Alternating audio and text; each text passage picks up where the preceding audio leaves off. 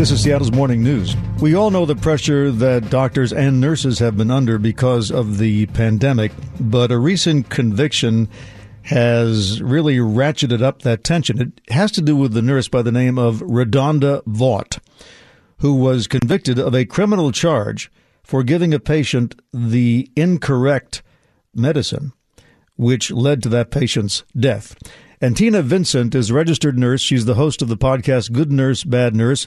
She is organizing a protest outside the courthouse when Redonda Vaught is sentenced, which is going to be on May 13th.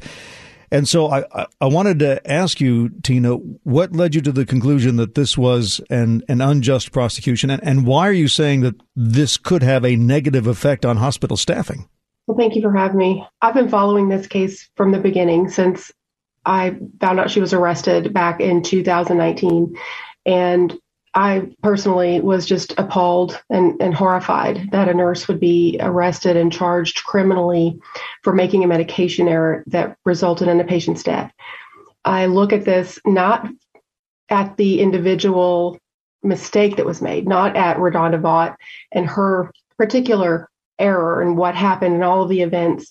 I look at this from the point of view of a healthcare professional that in my job, I know in dealing with, indirect patient care, I could make a mistake at any time that could lead to serious bodily harm or, heaven forbid, a patient's death. Healthcare professionals work under the assumption that we are in a just culture, which means that we understand that we're human and we can make a mistake.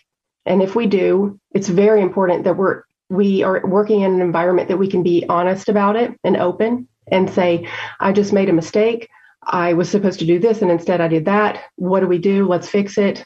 Let's reflect back on it and see what we can do to improve the system. What happened? How could this possibly have happened? With this happening, it is already caused a huge flow of nurses that I have seen in the Facebook group that I created and also just feedback that I've gotten from listeners to my podcast. People are really afraid, not just nurses. A lot of healthcare professionals are saying this, that all of us are going to be at risk. Mm-hmm. Well, I know it's not just nurses because our own medical consultant, Dr. Gordon Cohen, said the doctors are also worried because mistakes are made in hospitals and some of them lead to death. Now, in the case of Redonda Vaught's mistake, she was supposed to dispense one drug and instead dispensed a drug using one of these computerized drug cabinets that had a similar name. So you type in the word, and sometimes there's autocomplete, and the autocomplete basically completed the wrong name, and she took the drug out. I can easily see how that kind of thing would happen. Nevertheless, though, it led to a death, and according to people who were critics of Redonda Vaught, there were warnings on the vial itself when she took it out that were ignored. So, I mean, what about that aspect of this? Yes, absolutely. There were warnings. It looks at face value like, how could you have made this mistake? But isn't that what a mistake is? For one thing, in a hospital, if you work in a hospital, work at the bedside, work in the setting, you realize very quickly that there are alerts and alarms and warnings and cautions everywhere, all over the place. There are alarms going off all over the place. There's red, alert, caution, warning, danger everywhere. So the fact that she opened up a drawer and there was a red label that said warning, or even on the vial itself, she thought she was administering a medication that is a sedative. So I don't think it would have been shocking at all, or it would have stopped anyone in their tracks that there would be a warning on the vial. We see that all the time.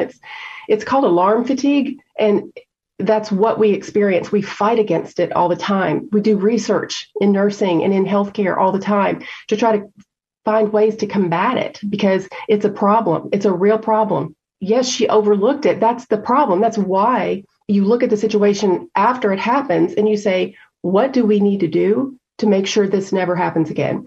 And Vanderbilt did that. The hospital where she was working, they did that months later.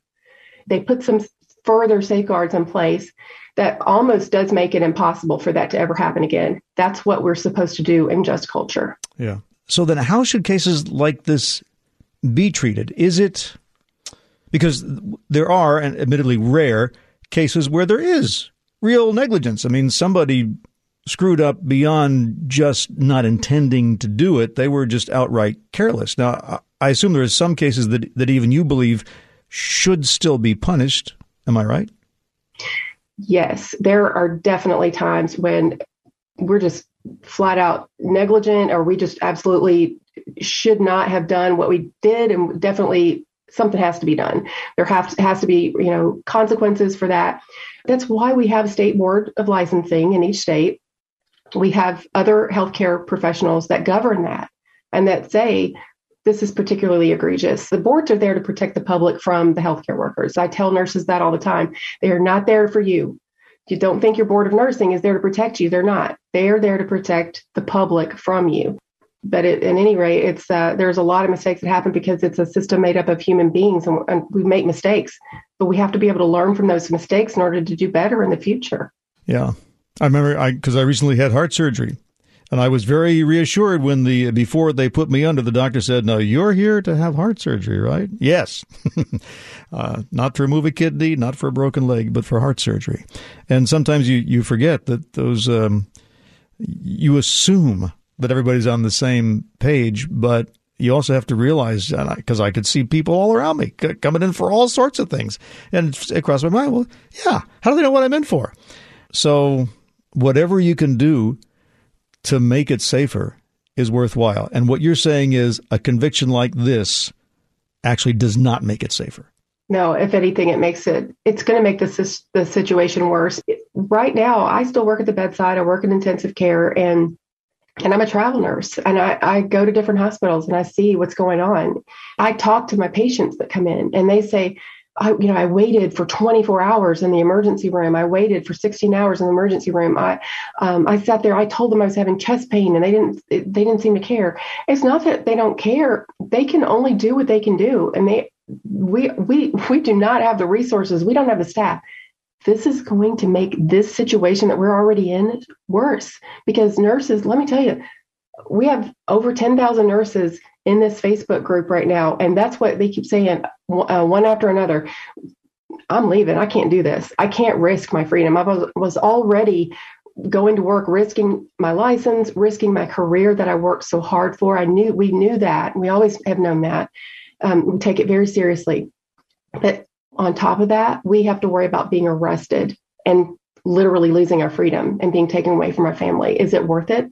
Or should we go do something else? That's what people are saying. That's what nurses are saying, not just nurses, nurse practitioners, PAs. I mean, we're all at risk. Tina Vincent is a registered nurse and the host of Good Nurse, Bad Nurse. This podcast has been following RaDonda Vaught's case. Tina, thanks very much for coming on. Thank you for having me.